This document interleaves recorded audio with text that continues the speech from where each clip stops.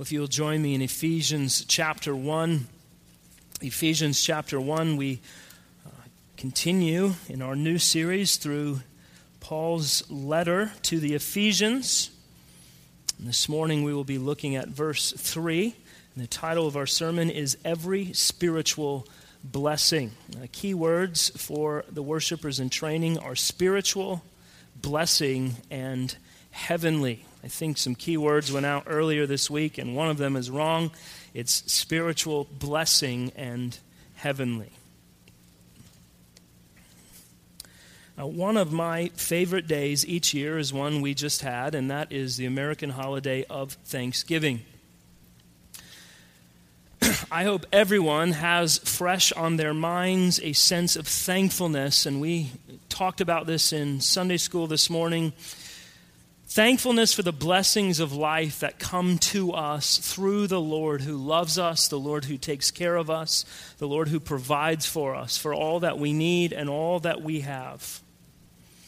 Now, certainly on one level, no matter who we are, we have a sense of gratitude for the people in our lives, the people in this world who have had something to do with us and have blessed us in some way, and perhaps there's thankfulness for what you have to include your relationships and your material possessions and the life that you have and live. However, true thankfulness of the greatest and fullest kind can only be expressed and experienced by a Christian. Just this last week, Dr. Albert Mohler wrote an article about this, and he wrote this: can one really be thankful without being thankful to someone? It makes no sense to express thankfulness to a purely naturalistic system. A proper Christian thanksgiving is a deeply theological act that requires an active mind as well as a thankful heart. We need to think deeply, widely, carefully, and faithfully about the countless reasons for our thankfulness to God. And I wonder, have we spent time this week thinking deeply, widely, carefully, and faithfully about the countless reasons for your thankfulness to God? If you are a Christian, above all others in this world, you ought to have a profound thankfulness in your heart because you know what you have been brought from and brought into by the Lord Jesus Christ. In fact, I don't believe it's overstating the case to suggest that for the Christian, thanksgiving ought to be one of the greatest characteristics of our lives. And that thanksgiving gets translated into praise and worship unto the Lord. And so often what happens in our lives as believers is we get busy in our lives and we forget about our high calling as the children of God. We forget what it means to be redeemed and born of the Spirit of God. We forget what it means to have been given all that is necessary for life and godliness in Jesus Christ. And so sometimes instead of thankfulness, our lives can be marked by grumbling and complaining and discontentment, and any sense of joy and peace is elusive and faint. Now, last week we looked at the opening two verses of Paul's circular letter to the churches in Ephesus, and as we continue our journey through this epistle this morning, we're going to be looking at verse 3, and it's here that we see the Apostle Paul reminding us in how he writes what it looks like for us to be a people who are thankful for all things that are ours, because as Christians, we have a right understanding of who we are, a right understanding of who God is, a right understanding of what God has done if we understand our Bibles and what it says about us and what it says about God. Now, I want to say up front, we're going to be spending several weeks looking at verses 3 through 14.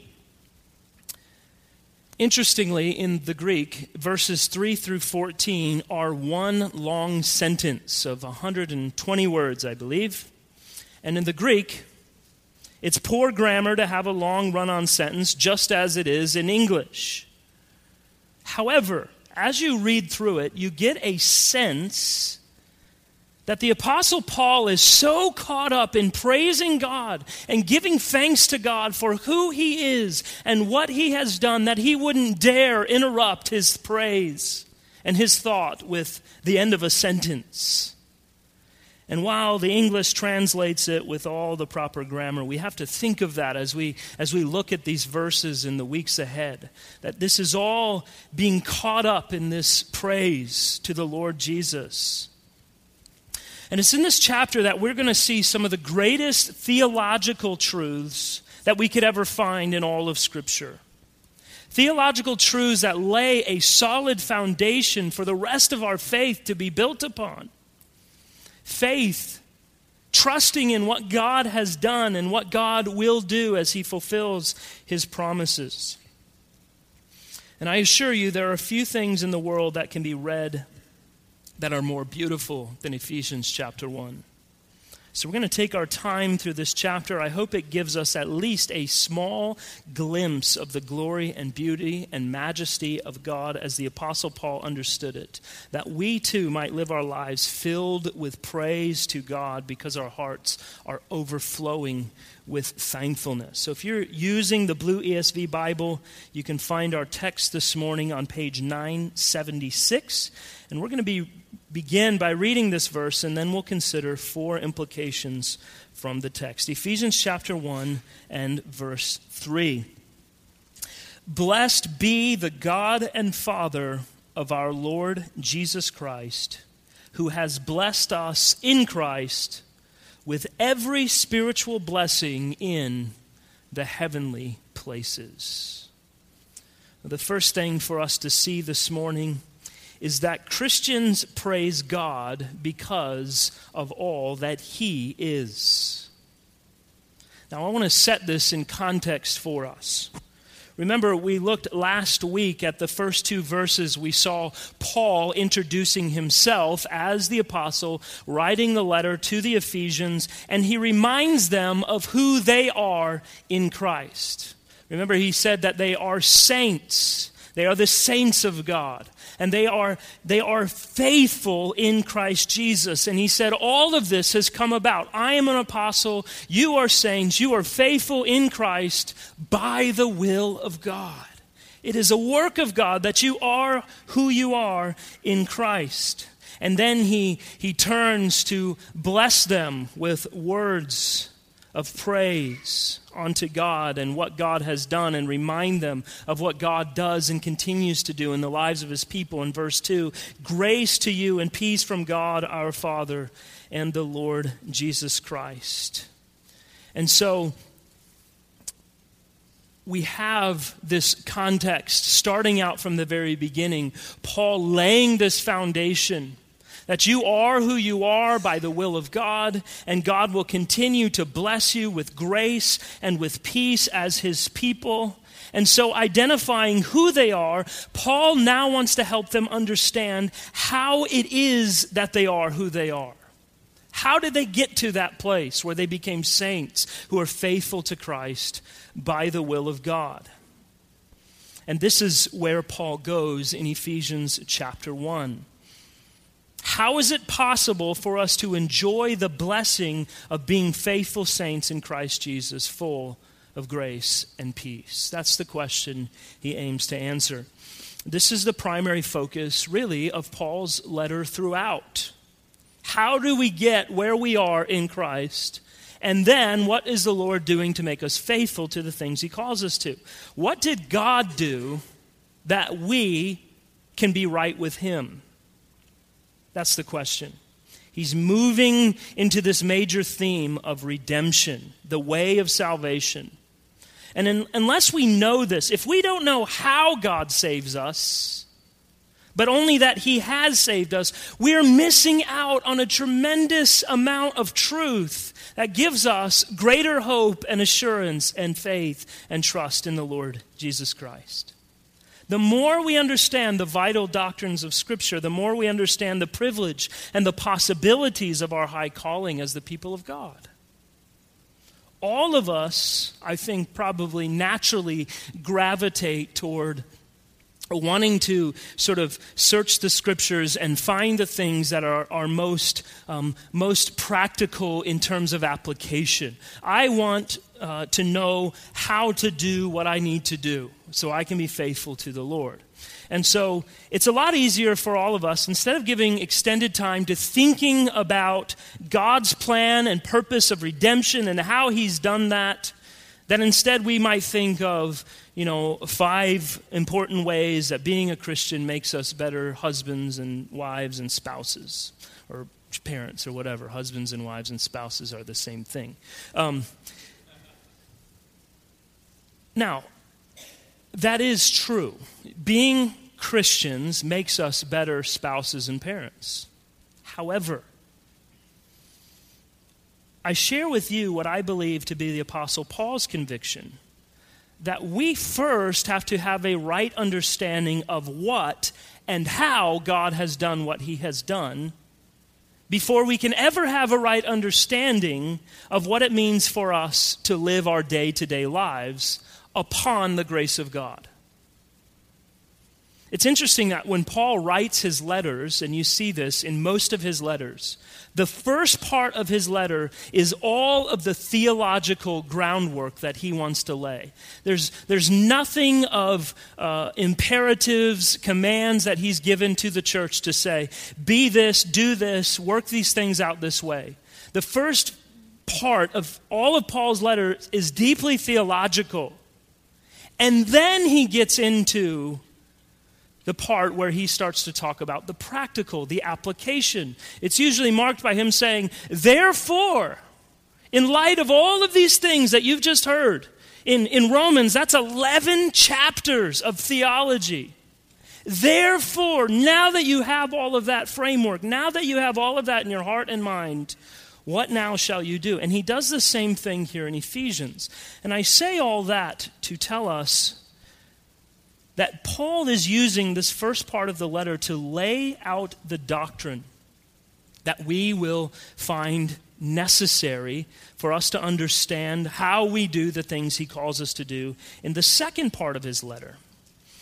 So, what I hope the Lord will do with us as we walk through this is that our hearts will soar to new heights of praise and gratitude and thankfulness that we never thought possible, because our primary focus may have just been on application.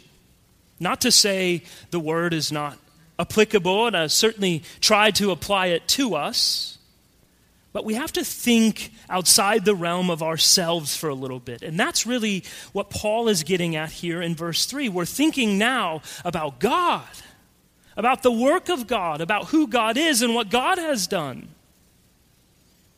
He understood the vital connection between genuine praise and thankfulness and an understanding of who God is and what God is doing in all of his work.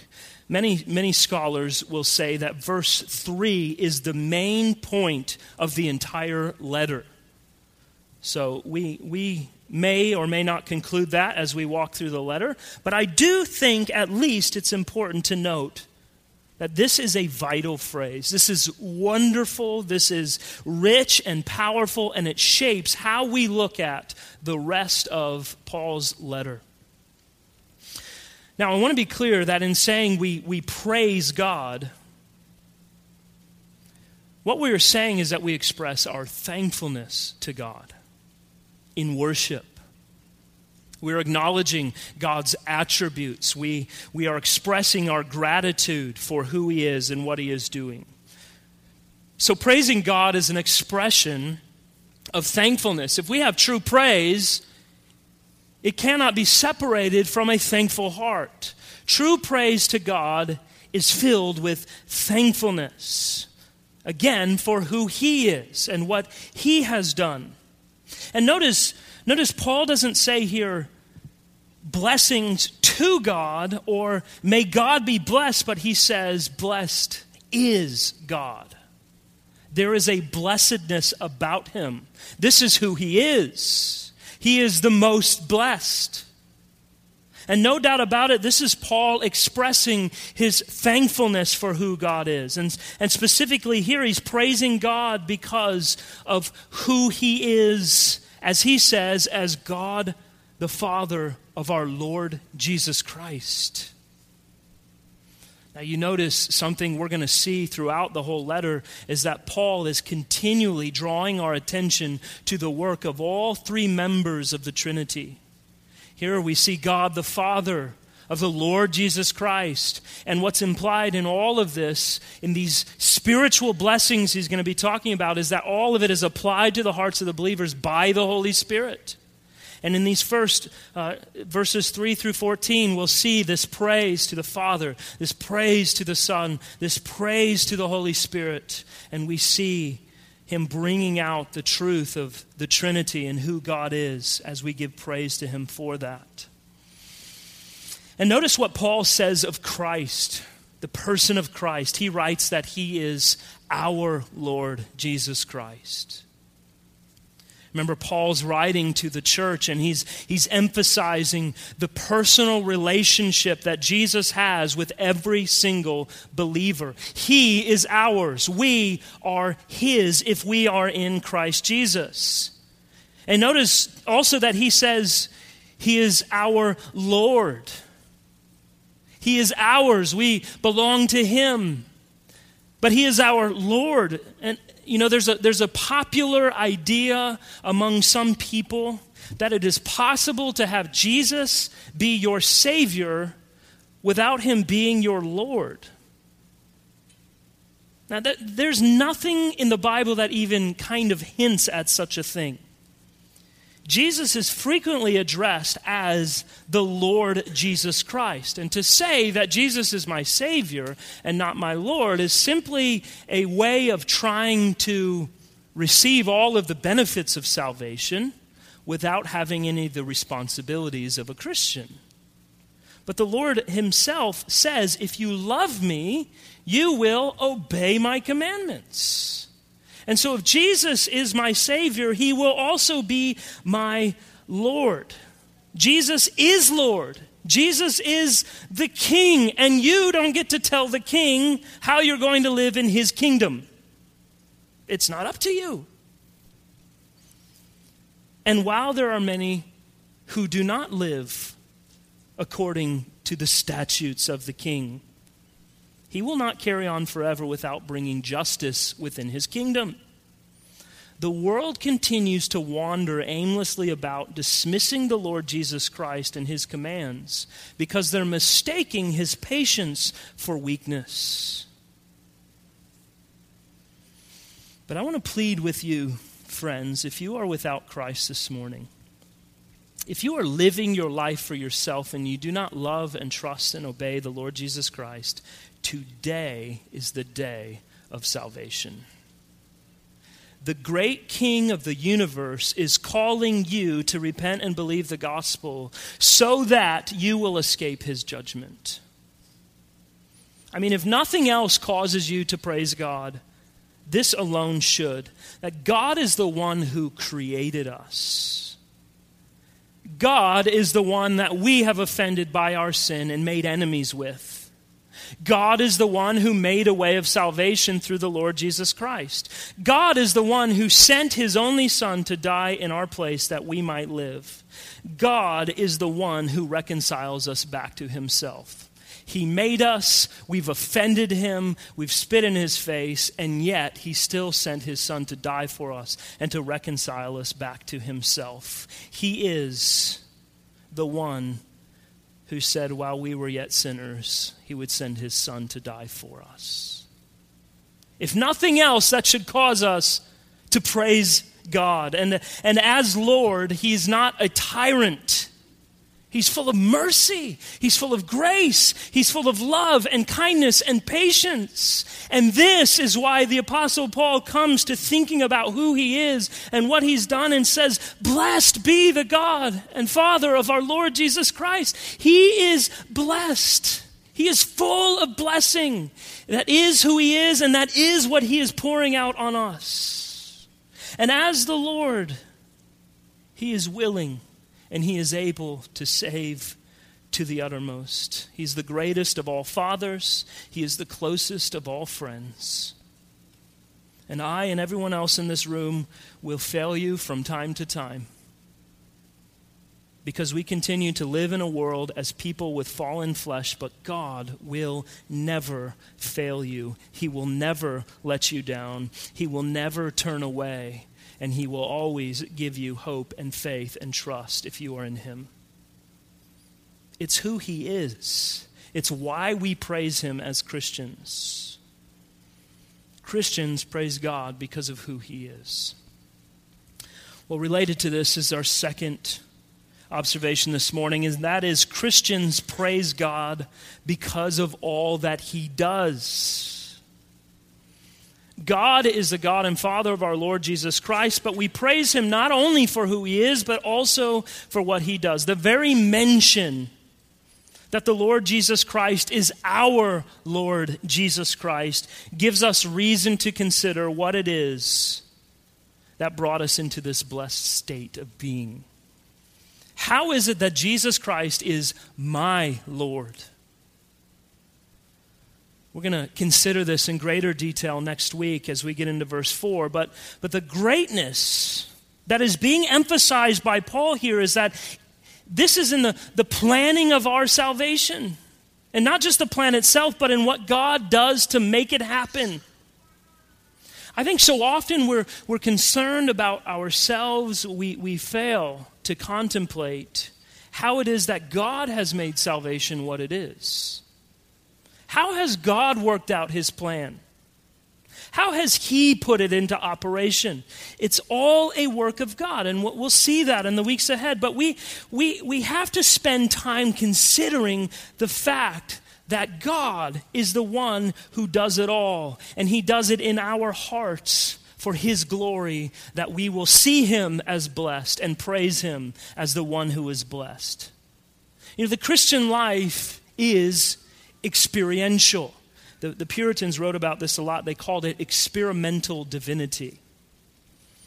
Because if we are in Christ, we have a real experience with the truth of God's Word as it's at work in our hearts. And in that experience, we are brought to praise God for the truth that is unveiled by His Word. And part of that truth, a big part of that truth, is understanding what God has done and is doing in the salvation of His people. As a pastor, something I take very seriously, and I try to be very thoughtful of when I'm preaching or when I give counsel to people, is that one of my most important priorities is to prepare the people of God to suffer and to die well. That may sound morbid to you, but as a church, we have encountered suffering in the lives of some of our dear brothers and sisters. We have encountered death. Now, if I'm sitting with you during the final hours of your life, it doesn't do a whole lot for either of us if all I have to say is, Jesus loves you. Now, that is a profound truth. Don't get me wrong. But I want to offer you more. I want to offer you so much more than that. Because do you know when the evil one is at work the hardest to bring us to a place where we have doubt and a lack of assurance in our hearts? He doesn't give up because we're on our deathbeds. He comes even harder. He's more fierce. And it's far more rewarding for us that we can sit together and rejoice in the truth of who God is and what He has done, and be reminded that we are secure in our salvation and that we will pass from this life into the next instantly because of what God has done in Christ Jesus. That is far more rewarding and far more hope-filled than to just sit and say back and forth to one another, well, Jesus loves me, I hope this works out. We will get through the grave not as those who are timid and fearful and downcast and lacking in assurance, if we have hope in the knowledge of what God has done for us in Christ Jesus. if I know what the Lord has done, and I can be reminded daily of what the Lord has done and how he has done it, I have a firm, solid, rock-hard foundation to stand upon in my weakest moments, in the weakest hours of life. And so as you lay there and contemplate the most prominent sins in your life, as you consider the most heinous acts of selfishness and God belittling in your life, you can be reminded that God has made you to be his own, and it's not dependent upon you, but it is fully and completely dependent upon Christ, because God is the worker of your salvation, not you. Do you see, brothers and sisters, how valuable it is that we would spend time to think of these vital truths of who God is and what God is doing? Let's not pull back from knowing more of God. We can praise him day by day when we are armed with more truth of his word. We can also be all the more prepared to stand against the evil one who will come against us at every hour. My salvation, your salvation was planned before the world was created, and that should cause all of us to stand on our tiptoes and shout praises to God. The Father planned it out. The Son executed all that was necessary to make it happen by living a law-fulfilling life, dying a sinner's death, being raised from the dead, and now the Holy Spirit applies that into our lives day by day as sinners hear the gospel and turn from themselves and repent and believe. It's all a work of God, and knowing that makes our praise unto God all the more fulfilling, all the more meaningful and purposeful, because we know that we are praising God, not just because of some cliches that we hear and know, but because of the truth of who he is and has revealed himself to be. He is worthy of praise for who he is. He is worthy of praise for what he has done. And we'll look more extensively at that next week. It brings us to our third observation this morning, and that is that Christians praise God because of what we possess in Christ. Paul writes that God has blessed us in Christ with every spiritual blessing. So we've seen who God is. We've considered what God has accomplished in sending his Son, Jesus Christ, to die in our place. So we need to consider what we possess as Christians because we are in Christ. And it's what Paul refers to as every spiritual blessing. The Apostle James reminds us, every good thing bestowed and every perfect gift is from above, coming down from the Father of lights. It is the assurance that the Apostle Paul reminds us of in Romans chapter 8, in verse 28, that God causes all things to work together for the good of those who love God and are called according to his purposes. What are all those things he's working together? Every spiritual blessing.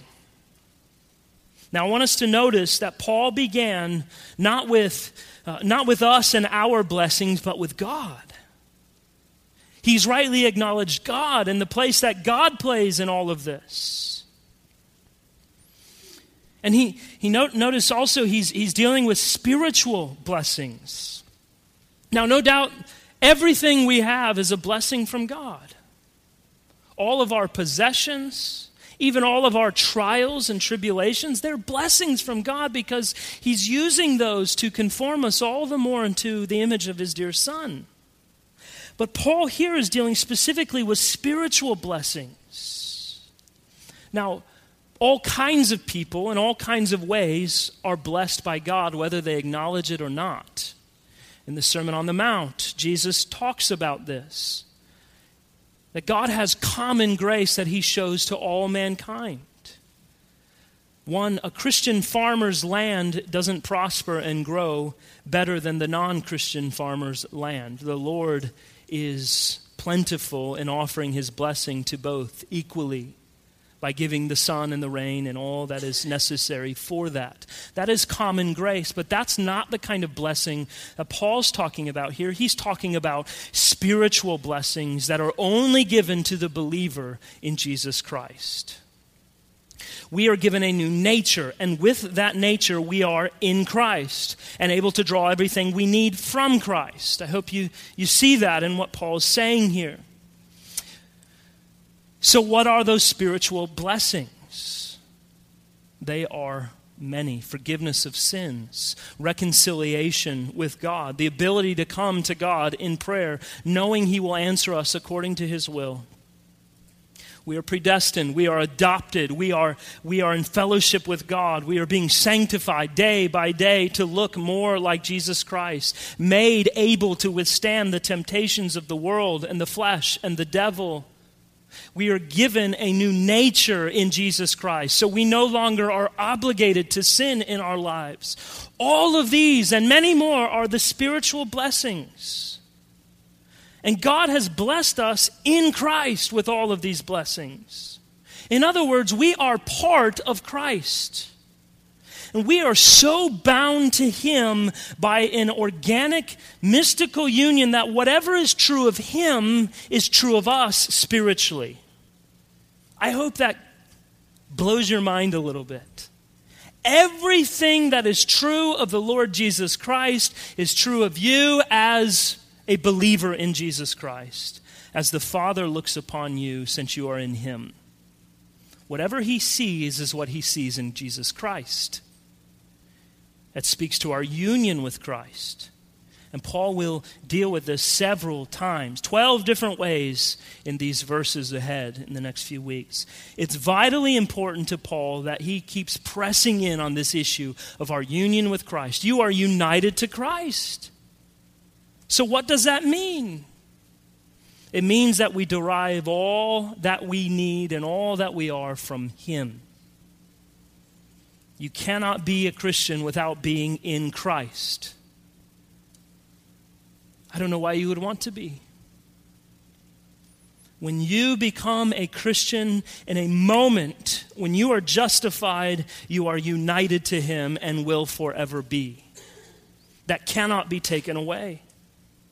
You are united to the one who is the beginning and the end, the Alpha and the Omega, and there is no blessing for Christians apart from Him. And you are in Him and will forever be. Notice also that Paul emphasizes that this is in Christ alone. He doesn't have an assistant. Peter said in Acts 4:12, there is no other name under heaven given among men whereby we must be saved. The Lord Jesus Christ doesn't need an assistant. His mother was helpful. Don't pray to her. She's not helpful to us anymore. She brought the Lord Jesus Christ into the world by the Holy Spirit. She gave birth as a virgin. Praise God, we are thankful for Mary. Don't you dare pray to Mary. She is not your Savior. And she will not bring you to the Savior. The veil has been torn, and you and I have direct access to the Lord Jesus Christ. Why would you pray to anyone else? The King of glory has made Himself available to you and I because we are in Him. And if we are in Him, we don't need anyone else. The one who spoke all of creation into existence says, "Come unto me. Pray to me. Derive all of your hope and peace and strength and assurance from me."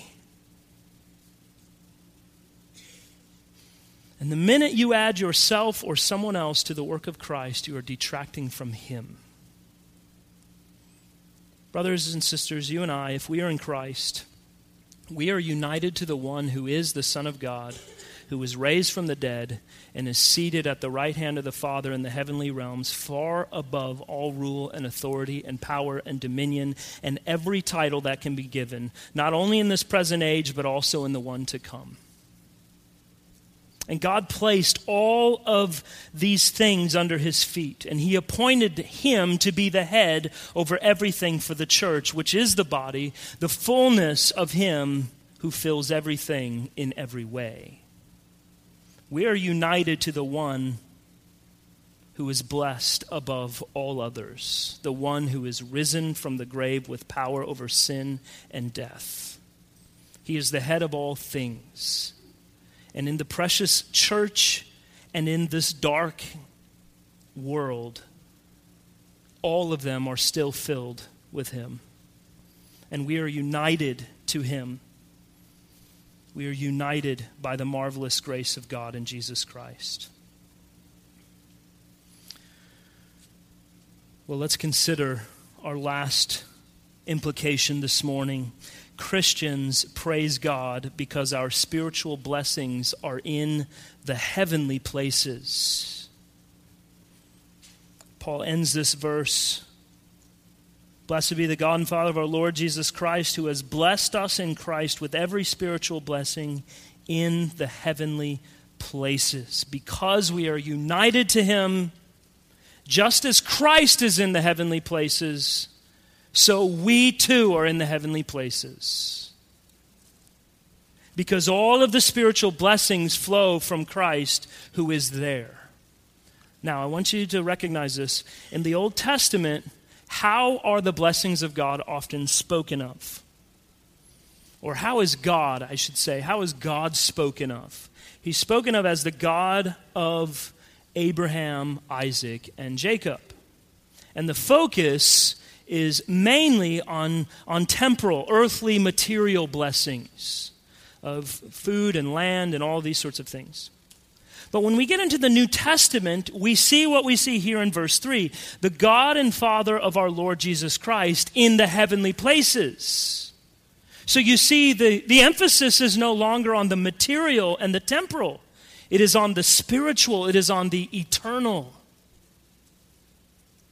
The Christian faith is otherworldly. The emphasis is not on the here and now. That's why we're called pilgrims and strangers in this land. That doesn't mean we don't have a role as active, vital citizens in this world. We have a dual citizenship. We should be the best citizens on earth.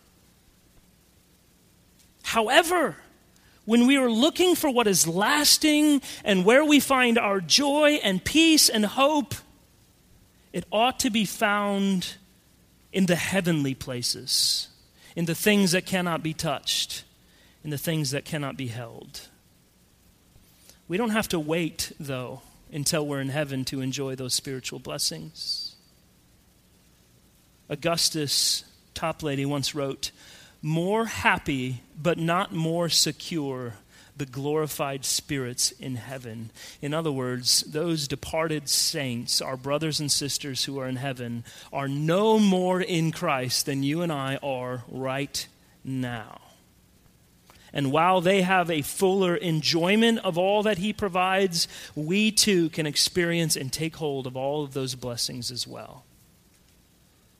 Paul is reminding us that the blessings of Christ not only involve being in union with him, but through that union being in heaven with him.